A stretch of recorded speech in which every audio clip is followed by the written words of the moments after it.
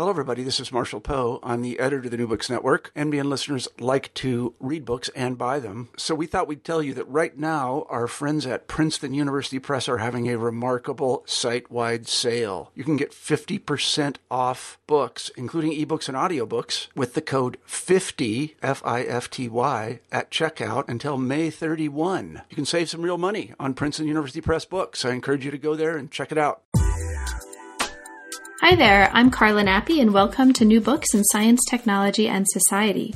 I just had such a pleasure talking with Daniela Bleichmar about her very recently published new book, Visible Empire, Botanical Expeditions and Visual Culture in the Hispanic Enlightenment. And that came out with the University of Chicago Press in this magnificent, beautiful color volume with an incredibly bright, awesome orange cover in 2012.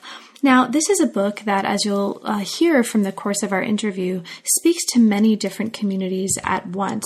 It's a book for historians of science. It's a book for people interested in empire. It's a book for art historians. It does many, many things at the same time in the course of an argument about visuality, about visual epistemology, about visual history, and the possibilities for doing history with images, of images, by images. That's extraordinarily well argued and very elegantly written as well. Now, this is a book that has much more than we had time to talk about in the course of our interview. It talks about some really wonderfully evocative productions of botanical images from a series of Spanish expeditions to the New World. It talks about contemporary kinds of images that were produced in a very different context that also were concerned with illustrating fruits and peoples of the New World. It talks about also the kinds of methodological insights that can come from a process where we're trying to take visual representations and images and observations seriously, not merely as a way of illustrating text, but really as a crucial part of the text itself. It's a beautiful book. It's a very stimulating book, and I hope you enjoy our conversation. Hello, Daniela. Hi, Carla. We're here today at New Books in Science, Technology, and Society to talk with Daniela Bleichmar about her recent book, Visible Empire, Botanical Expeditions and Visual Culture in the Hispanic Enlightenment. Now, this is a gorgeous book. It's a fascinating book, and it's a book that is among the most clearly and consistently argued that I've read in some time. So congratulations, Daniela, and thank you so much for making time to be with us today. Oh, no, thank you so much. I'm delighted to talk about the book. Great. So, Daniela, could you start us off by saying a little bit about how you came to work on the book? What brought you into the history of science and visual culture in the first place?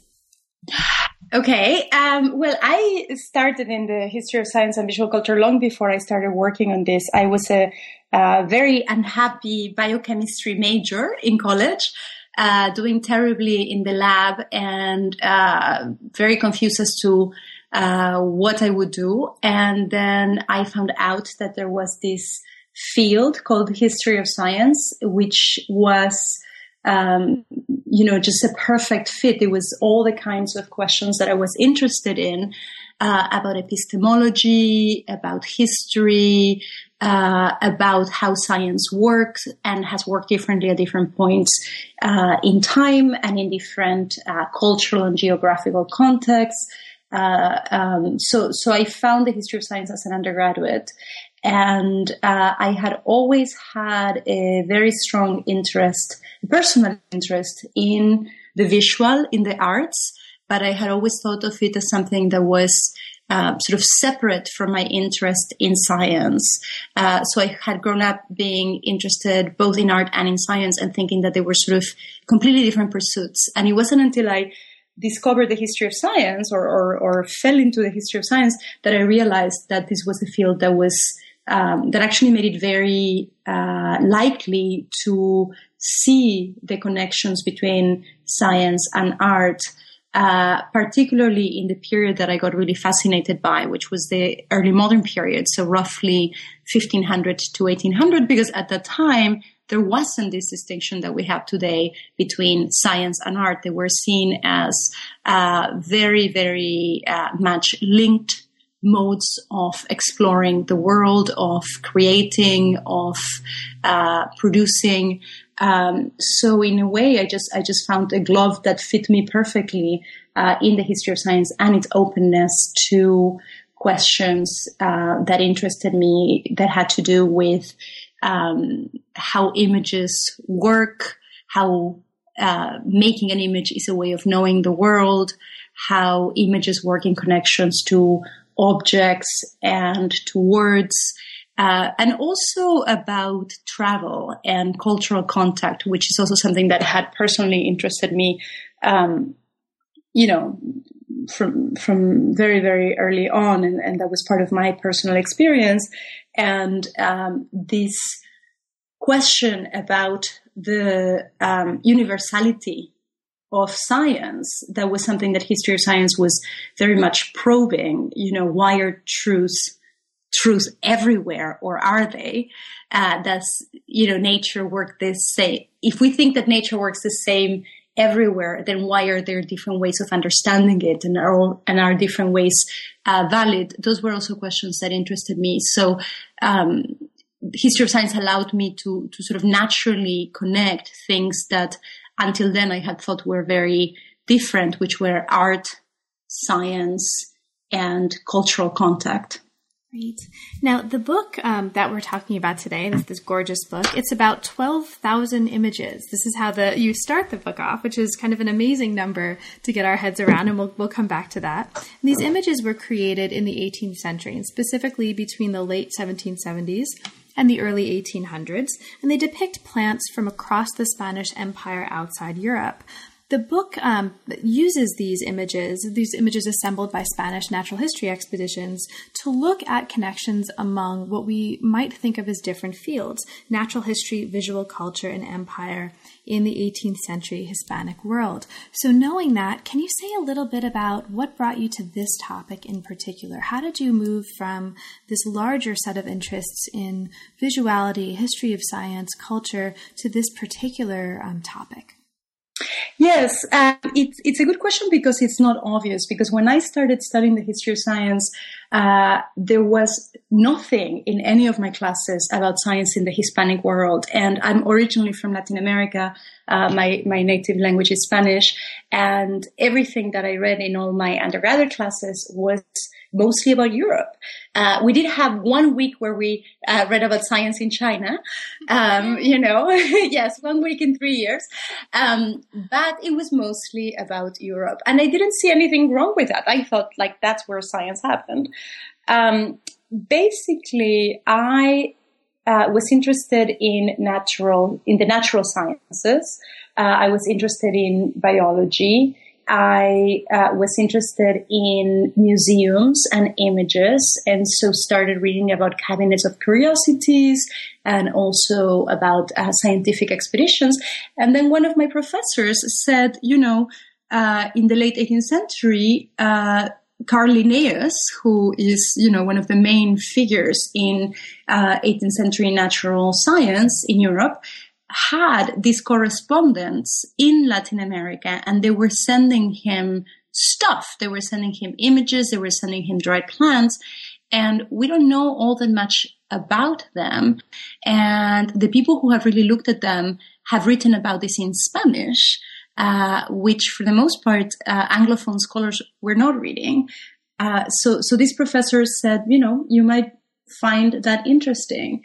And I started reading about these Spanish expeditions, and I got completely fascinated, because on the one hand, they looked so similar to what I had studied in my classes about how European science worked.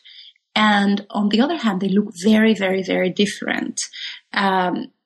So they were just this puzzle for me. And the other thing that got me hooked, and I think this is really what made me want to write a dissertation first and then a book about them, is the 12,000 images, for various reasons. First of all, I wanted to work on a project in which images were central to science. They weren't sort of a byproduct. They weren't an afterthought. There weren't some, nice illustrations that get thrown in by the publisher at the very end, but they were really, really at the core of how science was producing knowledge.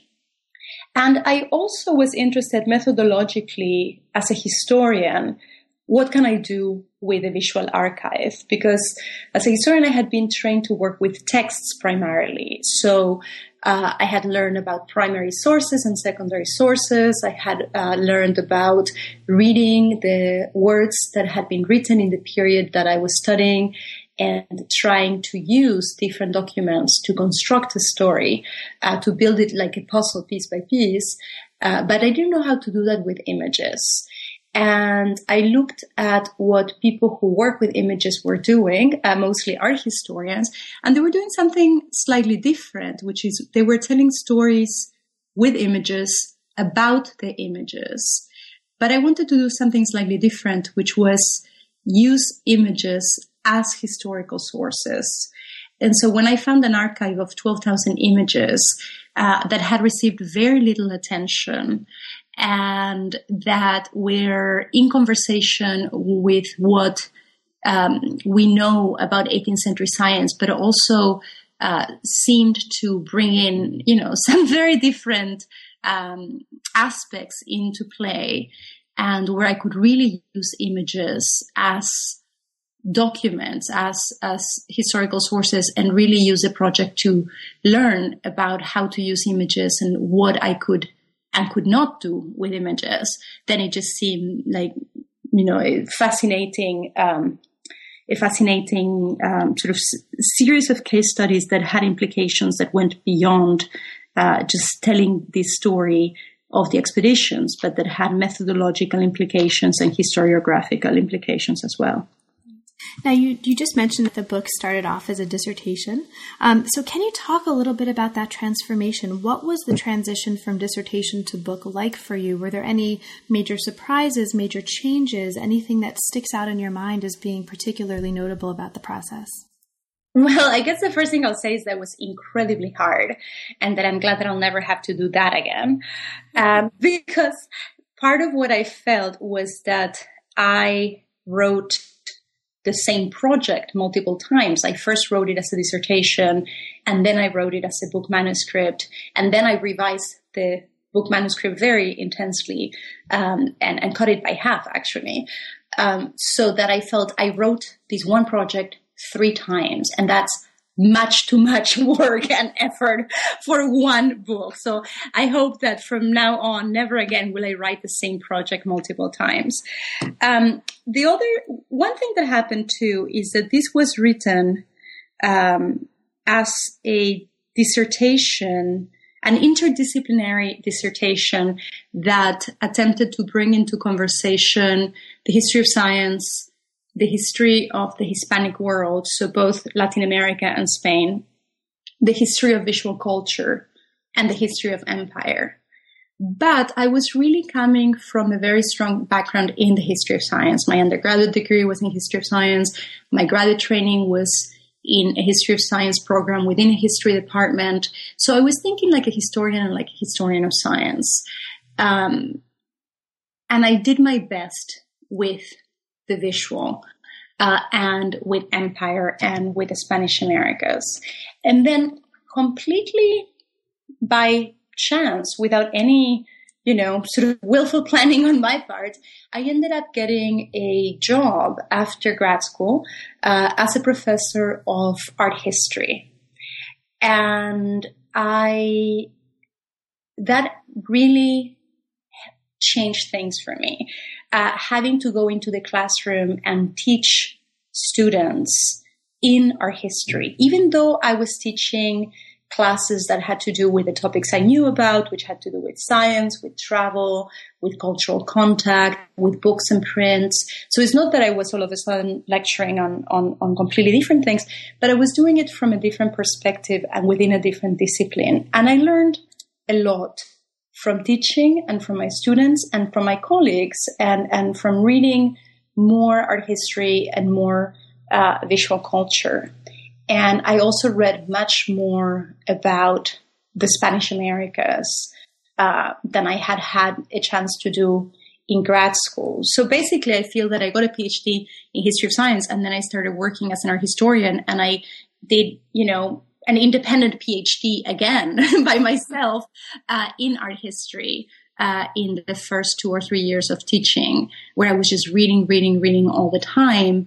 And so when I wrote this book, it went from being a history of science book that hoped to also engage with visual studies, visual culture, with Hispanic history or Latin American studies and Spanish history. And it really became a book that was written as much from visual studies or from Latin American studies as it was from history of science. So my bibliography got sort of out of control, but also my perspective, So, for example, one very concrete difference, and I don't know if this is too much detail, but when I wrote the dissertation, there was like an entire central chapter that I thought was so important for me to write, and then made no sense for the book whatsoever. It may have been very important for me to write, but it was not really important for the book. But the way I had structured the dissertation, I had 5 chapters, if I remember correctly, and the first 2 chapters were about the history of the expeditions and the history of 18th century science.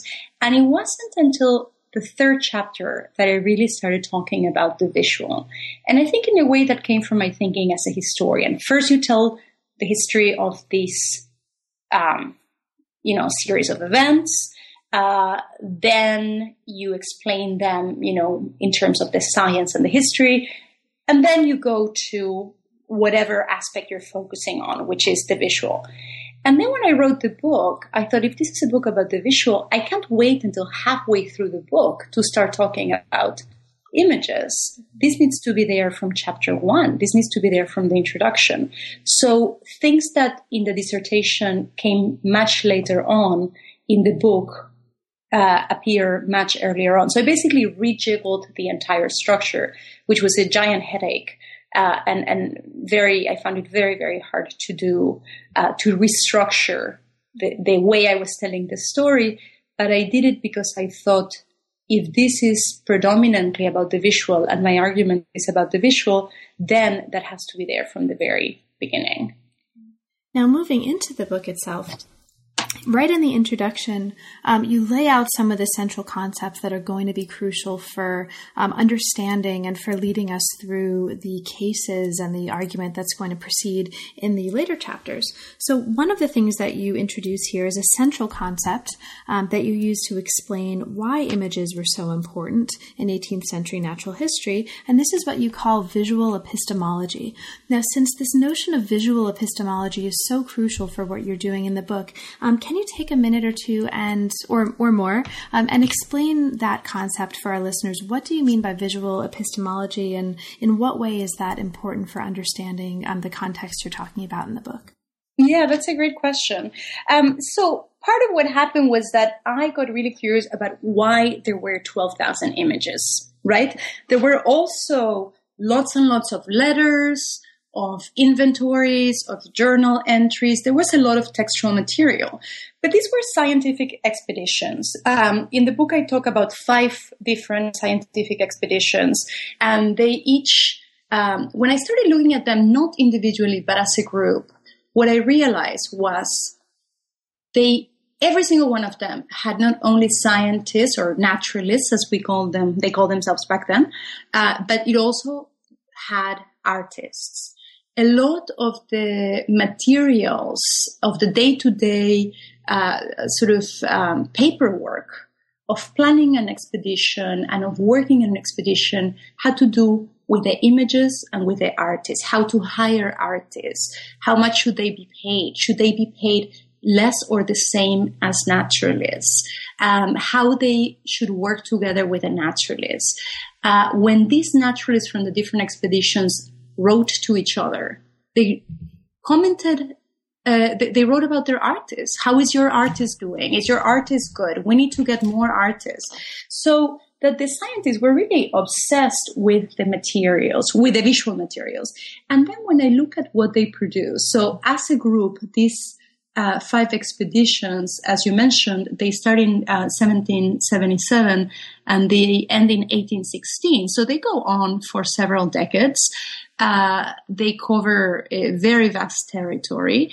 And when you look at what they actually sent back to Madrid, when you go to the archive today, there are lots of words and there are lots of pressed plant specimens, but then there are 12,000 paintings, tempera paintings.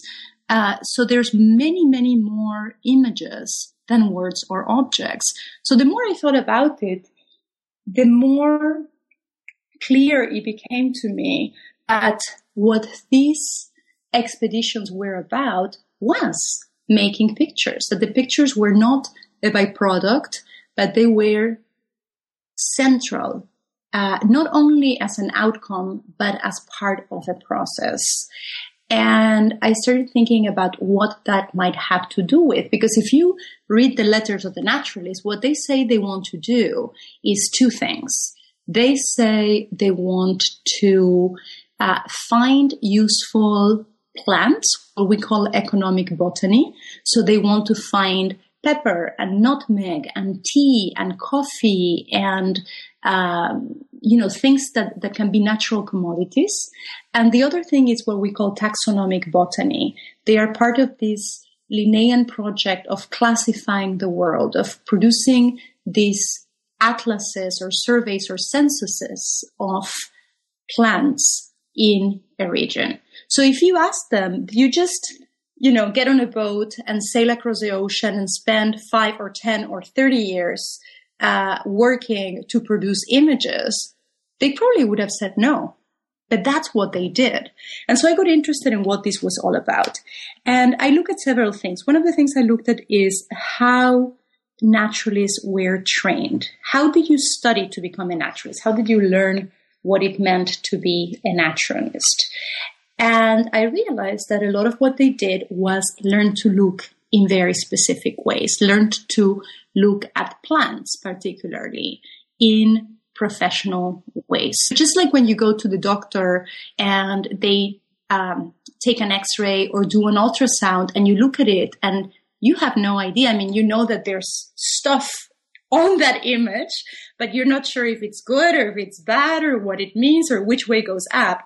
And the doctor can look at an X-ray or an ultrasound and say, and read it because they have this visual expertise. That's a lot of how people trained to be naturalists in the 18th century. And then when they went about their day-to-day business of doing natural history, of doing botany, what they would do is they would take illustrated books with them. So these guys would get on ships to sail very far, across the ocean for years. And what they wanted to take with them were illustrated books. And then as they walked across the Andes, in Peru, in Chile, in Mexico, in Alaska, in Australia, they went everywhere. What they did as they walked around is they would take books with them and they would look at plants and they would look at books and they would try to find what are the 5 differences. It's like those old games where there's 2 pictures published and it's like, can you spot the differences? They were trying to do that between the actual plant and the illustrated book. And then they would ask the artist to make an image. And then that image would be sent back to Europe and used in connection to the dried specimen to produce an engraving that then would circulate and count as the discovery of a new species. So that basically the way that they knew what they knew had to do with observation and representation. And as a historian of science, I knew that one of the big questions that we ask has to do with epistemology. How do people know what they know? And I realized that in 18th century natural history, people knew what they knew through the visual. And that's how I started thinking about this concept of visual epistemology, by which I mean both observation and representation. The idea that one way of knowing the world is through visual practices and visual materials. Now, the first chapter takes us through the Spanish natural history expeditions and their mode of working, which encompassed, as you argue here, both visuality and utility. It situates the expeditions as part of a program of imperial science. So this is a book that's not just about sort of the visuality or this visuality in the scientific sphere, but also in the imperial sphere. And it takes us through this program of imperial science that was launched in the Hispanic world during the reigns of Charles III and IV of Spain, so about 1759 to 1808. Now, you take us in this chapter through several ways in which the Spanish expeditions were quite different in goal and in nature from contemporary British or French voyages. And one of those ways was, as you argue here, the objective of these expeditions was not discovery, but rediscovery. Enlightenment, as you argue here in the Hispanic world, was framed not as a new development, but as a way of restoring the empire by connecting with the past, and in particular here with the 16th century. You call this a botanical reconquista. So can you talk a little bit about this idea of a botanical reconquista, since it's so central to this chapter? Why, in what way was this so important for the kinds of images that you see coming out of this particular context? That is so beautifully summarized, and you got the chapter so well. It's such a joy as an author to feel like, yes, you really understood what I was trying to do. You get an A. So, part of what interested me is how the Spanish expeditions are part of larger stories. I think that historians often talk about what they call the so what question. God knows I heard that incessantly in grad school.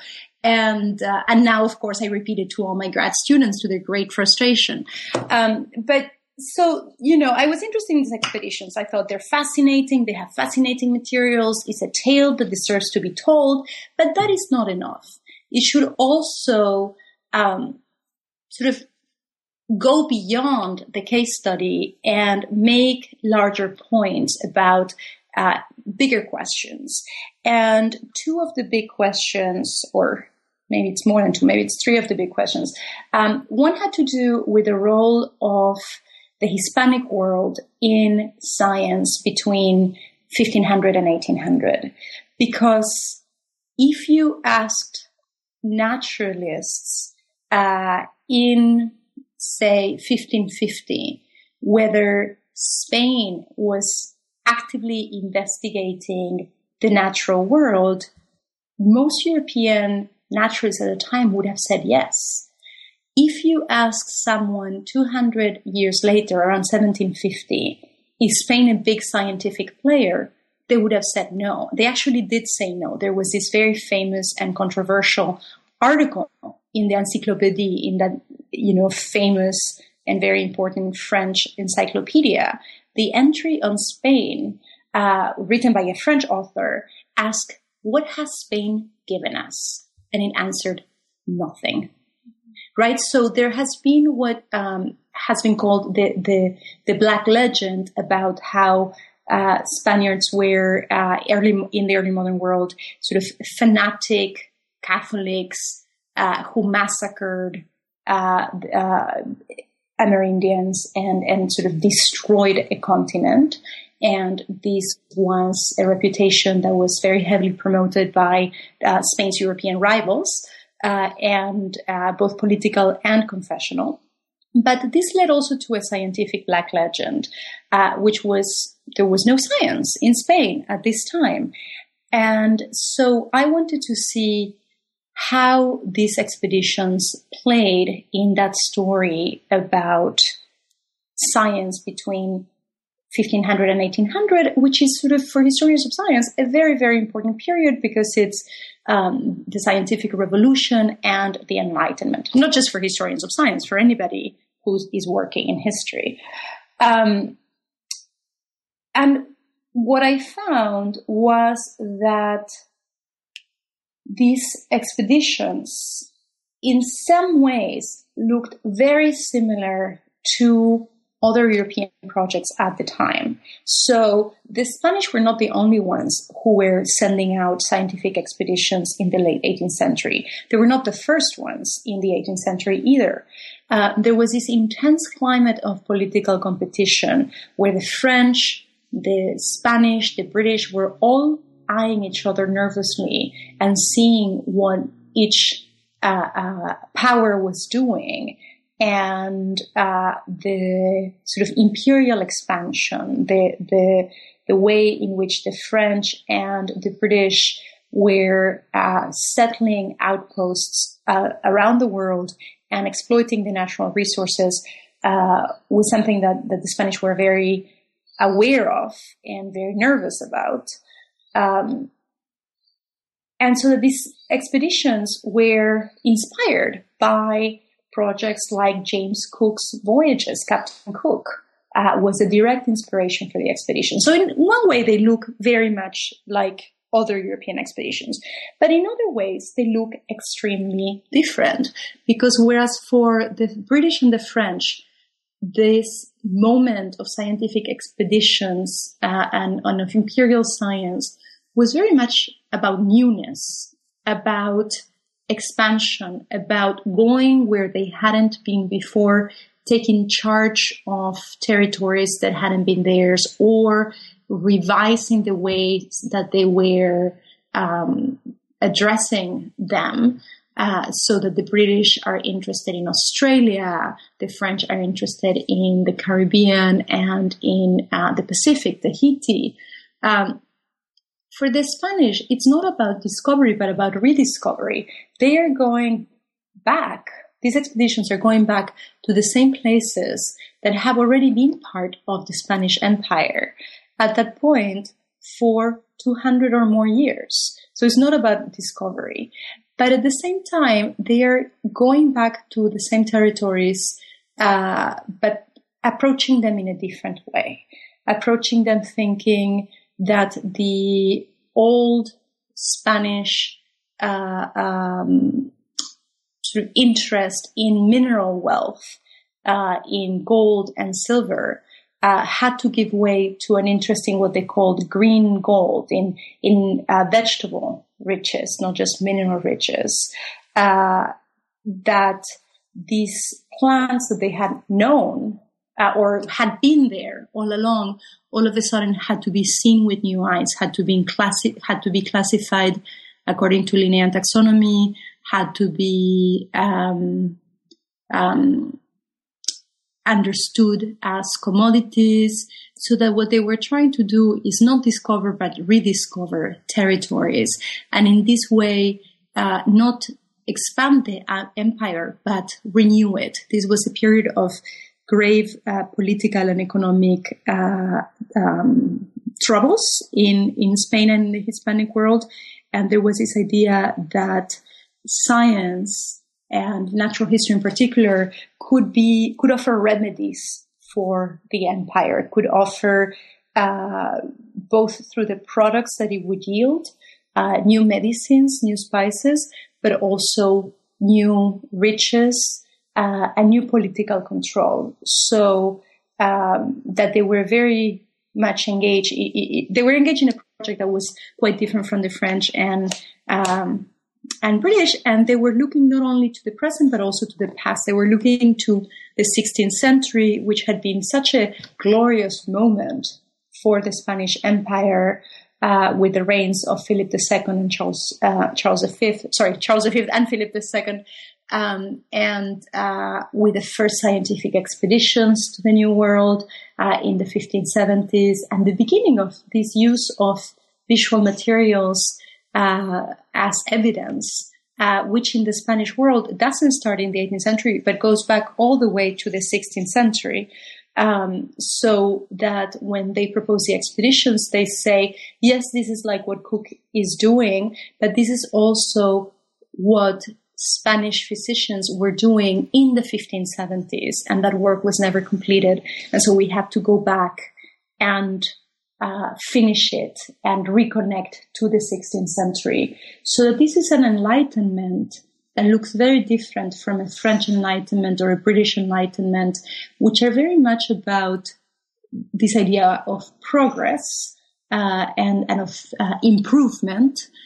In the Spanish world, in a way that is sort of convoluted and perhaps a bit paradoxical, the idea of improvement is not by going towards the new, but by going back towards the old and making it new, rediscovering it, reconquering it. So that's why I talk about it as a botanical reconquista. Thank you, Daniela. Now, the next chapter, and in fact, the next couple of chapters, take us through the ways, or the kind of visual epistemology that enabled the seeing and classification and commodification that you alluded to before. It discusses, chapter 2, certainly, and also in some way chapter 3, discusses the ways that naturalists trained their eyes as diagnostic tools, including by using books, as you mentioned earlier. Now, this chapter opens with a portrait of a figure who's going to be really integral to many of the chapters to come. And this is a picture of Jose Celestino Mutis. Now, because he's so, this is a figure that listeners may not have heard of before, but he is so central to this story. Can you briefly introduce him? Yes. So he is, as you say, very central to this story, and also very unknown to Anglophone listeners. This is different if you go, for example, to Colombia, where he's sort of like Colombia's Benjamin Franklin. Right? It's from the same period. He was a polymath. He was involved in many, many different types of activities. He was born in Spain. He trained as a physician in Spain. And then as a young man, he went to what was then called the New Kingdom of Granada, or the Kingdom of New Granada, which is now sort of the northwest portion of South America. It corresponds to Colombia, Venezuela, Ecuador. And he spent the rest of his life there. So even though he was not an American, he was a Spaniard, he really became sort of naturalized, acclimatized to the Americas. And there he did many, many, many different things. He was a physician, he was a botanist, he taught mathematics, he is reputedly the first person to have taught Newton in the Spanish Americas. He led this natural history expedition, this botanical expedition, for 3 decades. It was the most productive of the expeditions. It produced almost 7,000 of the 12,000 images.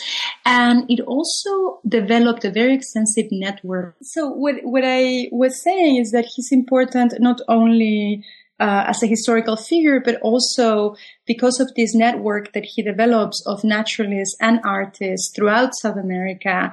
And he helps to train many young naturalists and young artists who then go on to be involved both with science and art, but also with the independence war. So they become very important figures in the political and cultural and scientific life of South America in this period. And I was also saying that the network connected the Americas to Europe because Mutis was a correspondent of Linnaeus.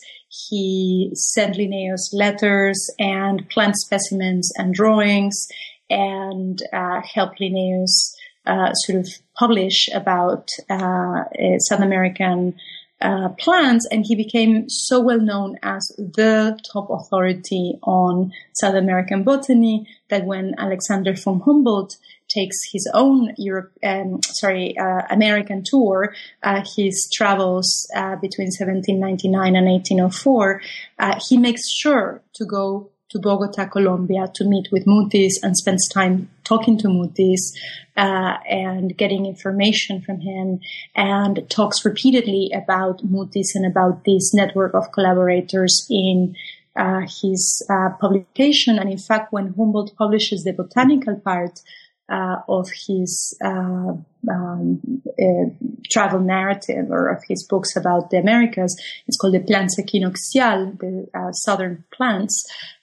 He dedicates the book to Mutis as the authority on South American plants. So he's a very important figure, but also a very nice illustration of the particularities of this Hispanic Enlightenment and how plugged in it is to the European Enlightenment, but also how it has some aspects that are very different from it.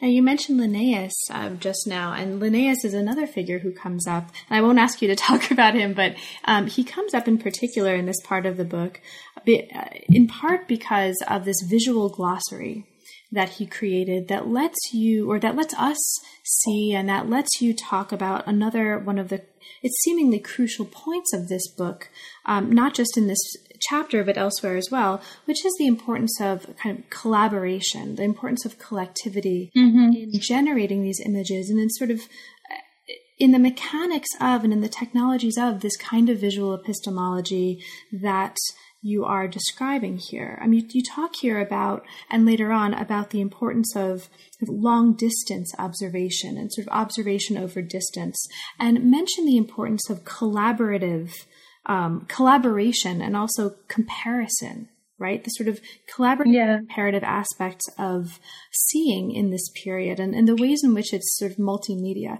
Can you talk a little bit to that part of what you're doing in the book? Because that's another aspect of this kind of visuality that I think we don't often hear about when we think about the production of images, and certainly in the history of science.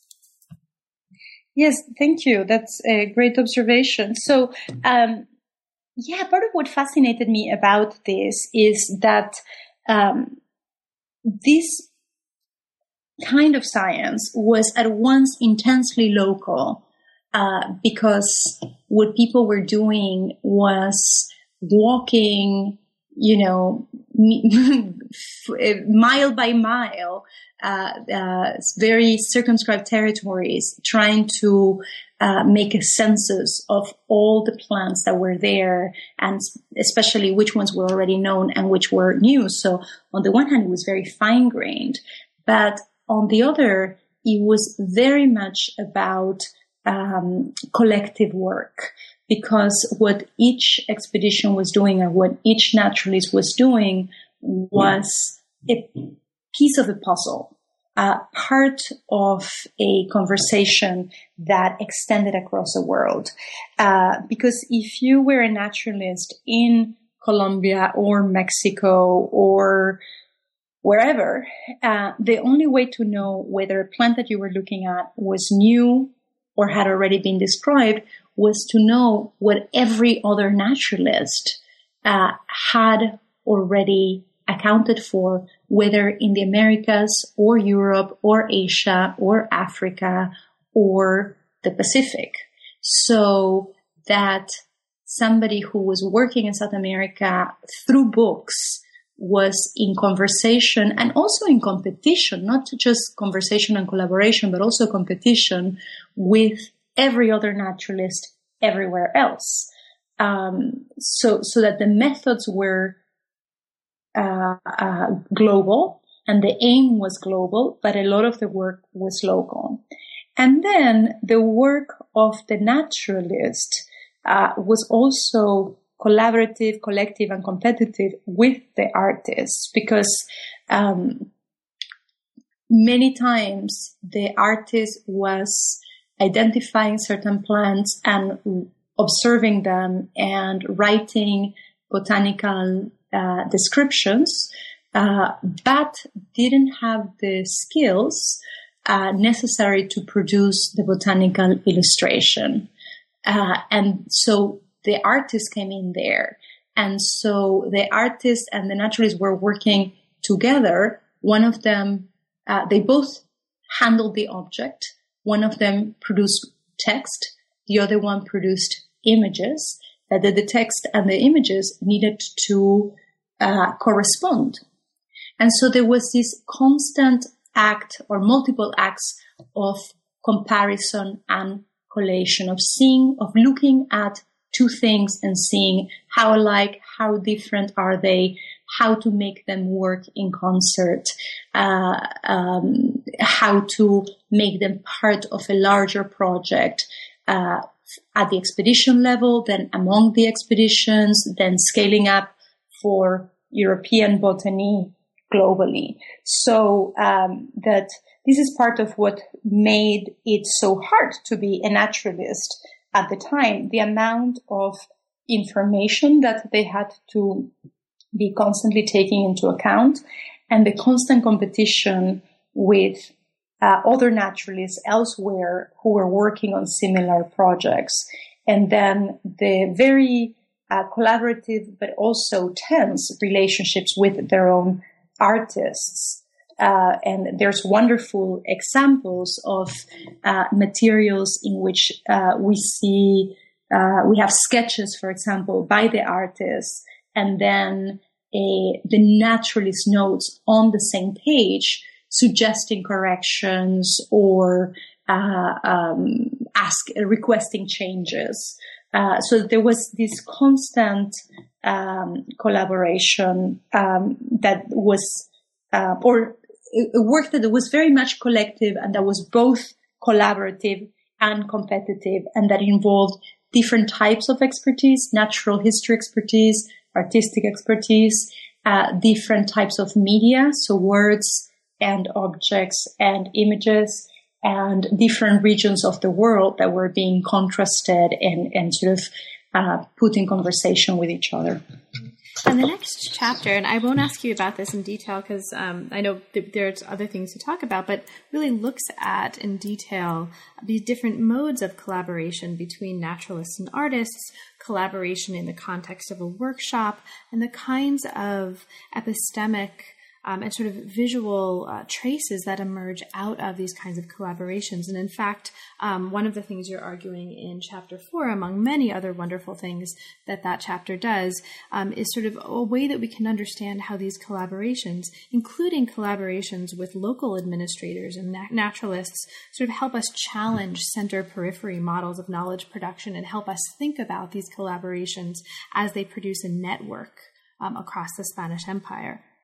But because I don't want to take up we've taken up a lot of your time today, what I want to do here is make sure that we have just a tiny little amount of time to talk about one of the most fascinating parts of the book, and a part of the book that looks at different kind of visual material than we've seen in previous chapters, and this is chapter 5. Now, this is a chapter in which you're looking at a really, really interesting set of visual materials. I loved these materials. To argue that Spanish natural history expeditions didn't just make imperial nature visible, but also made much of the empire invisible. Now, during the same decades as the expeditions that we've been talking about were happening, there were other modes of visually representing nature that were also being used, and these focus on, rather than white space of the page, which is what we see in a lot of the botanical representations, especially coming out of also the workshop of Mutis, we see lots of color, we see lots of background. It's a totally different visual style. So I'd love to take a moment to ask you to talk about a few of these because they're so striking. So there are a series of 6 miscegenation paintings from Quito, there are Casta paintings from Mexico, and there's this amazingly awesome picture of a painting of natural history of Peru. So can you just choose maybe one or two of these to talk about sort of the ways that these kinds of images differed from the kinds of images that we've been talking about earlier, and why that's important in the context of this context of imperial nature, and also in the context of the kind of work that you're doing in the book? Yes, I'm glad you brought those up. So part of what happened was that I started with these 12,000 botanical images. And at first I was very interested in what they show. And I talk about that a lot in the book, about sort of the conventions of botanical illustration, and how they are made and how they are used, and what they're good for and what they're also not good for. There's lots of things that it turns out you cannot do with an image, like make money, which is something that they really cared about.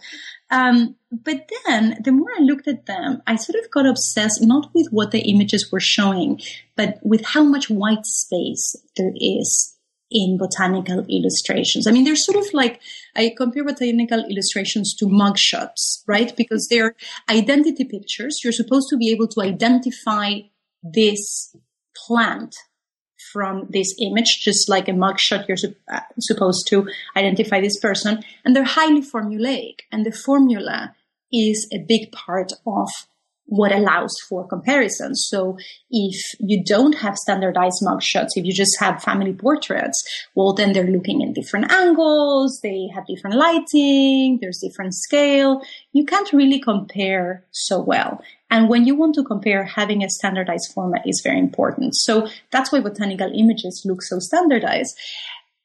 But if you think about it, so much of the page is left blank. There's so much white space. So we see the parts of the plant that are important for Linnaean classification. We see a flower and a little branch and some leaves. So it's sort of like an extreme close-up. And we see the the floral anatomy, so we can classify the plant. But we have no idea from a botanical illustration how, what the tree looks like, how big it is, what kind of landscape it is on, so that it's not just making some things visible, but it's also making a lot of things invisible. And I got interested in that aspect, which seemed very rich and paradoxical to me. And I also was aware, and again, this is something that I became increasingly aware of as I taught art history, of the very, very rich visual culture and art culture that existed in the Spanish Americas at the same time. So while you have these naturalists coming from Spain and going through the Americas with artists, they are visiting places that have very, very rich art and very rich art life, art world, art production. And these are images that are being produced at the exact same time, in the exact same places, that turn out to have a lot of similar concerns. Concerns with nature, concerns with fertility and productivity, concerns with locality, with what's unique about the natural productions of a certain place, that are presenting it in very, very, very different ways. And so, just like in previous chapters, I was bringing together different kinds of historical sources, different kinds of media, and putting them in conversations with each other. Here I wanted to bring different kinds of genres in visual materials and see how they illuminated each other. So one genre that is very, very well known, at least for people who work on Latin American art, is this type of portraits that emerges in Mexico in the 18th century called casta paintings, which are visually very, very arresting and conceptually both fascinating and incredibly problematic for us today, because they have to do with nature and with human beings as part of nature and as part of society, and they have to do with race and with class. And so they show intermarriage between different ethnic groups in the colonies. So they will show a father, a mother, and a child, and the father and the mother will be from different ethnic backgrounds, and the child will be what in natural history would have been called a hybrid, a mix of these two. And then the paintings correlate skin color to wealth, to happiness, to social standing. And I found and as I said, these are very well known. They're just fascinating to look at. They're quite beautiful and bizarre and interesting. And I found new ways to talk about them when I put them in the context of the expedition.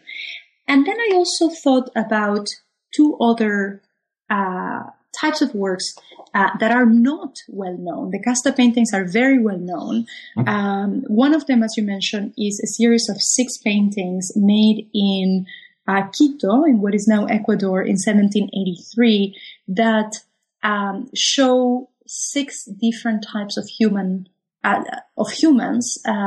local humans, again, focusing on their ethnicity, but also on how they are part of the landscape and how they connect to the fruits and the plants of the land. And the last is this painting that is just so mind-blowing. It's painted in 1799, and it represents the natural, civil, and geographical history of the Kingdom of Peru. There is nothing like it that I have ever seen anywhere else.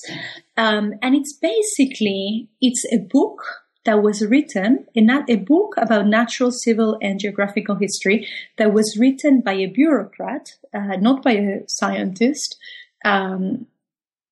as part of his sort of promotion strategy. He wanted to get a better job. So he wrote this book about Peru, but then rather than present the book as a text, he had it painted in this huge painting. It's really sort of a mural size, showing all the different peoples and animals, quadrupeds, birds, insects, marine animals, a map, a mine of Peru, and with very, very copious text also painted in the painting. So you have something that ends up being a painting, a book, a collection, a box.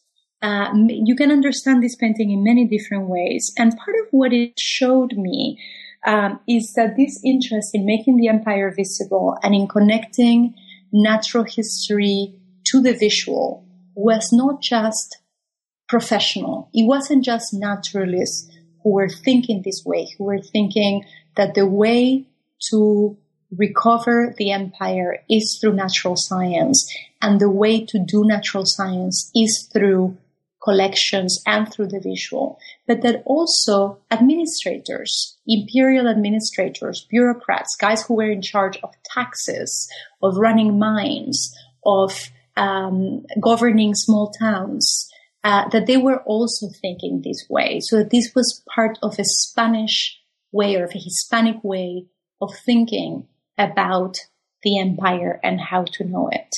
And I'm just really glad to have been able to write about this amazing painting. It's so little known, and to reproduce it and to reproduce the full painting and details in the book, because I just think it deserves so much more attention than it's gotten. And it's just so bizarre and so interesting. I adore it. So I was just really thrilled that in the end, 12,000 images turn out to be the tip of the iceberg, and that the expeditions are part of a much larger project of knowing the empire visually, and that science is, or that naturalists and administrators are all participating in this product. Because for those of us in history of science who don't think of science as something that is isolated from other worldly concerns, that is, sort of removed from the world of politics and administration and bureaucracy and technocracy and all those kinds of things. This was just such a perfect example of how the visual was what brought all of it together. The visual was what brought science, empire, administration, the Enlightenment, the 16th century together through images. Now, Daniela, this is an amazing book, and there's so much that we didn't have a chance to talk about in the limited time that we have. Is there anything in particular that you want to make sure to mention, especially for listeners who haven't yet had a chance to read the book, perhaps that we didn't have a chance to talk about? Well, I mean, as I think you saw, I can go on and on about. I love the material. I think the material is just really amazing, and it was a great pleasure to be able to share it with readers. I guess one thing that I would say, as you say, we talked a lot, but we didn't talk about everything. But one thing that I would say is that we talked a lot from the perspective of the history of science. And one thing that is really important to me is that one of my goals in writing the book was to produce a work that would be equally interesting and engaging and challenging to historians of science, to historians of art and visual culture, to historians of empire, to historians of the Hispanic world. So that in a way, I feel that these connections that I found so well established in the material are sometimes hard to they don't exist so strongly today in academia, but also in how we think about what things come together and what things don't. And as I write in the introduction, any book that tries to put so many different conversations into conversation with one another will not cover everything and will not make everyone happy. I just hope I don't make everyone unhappy.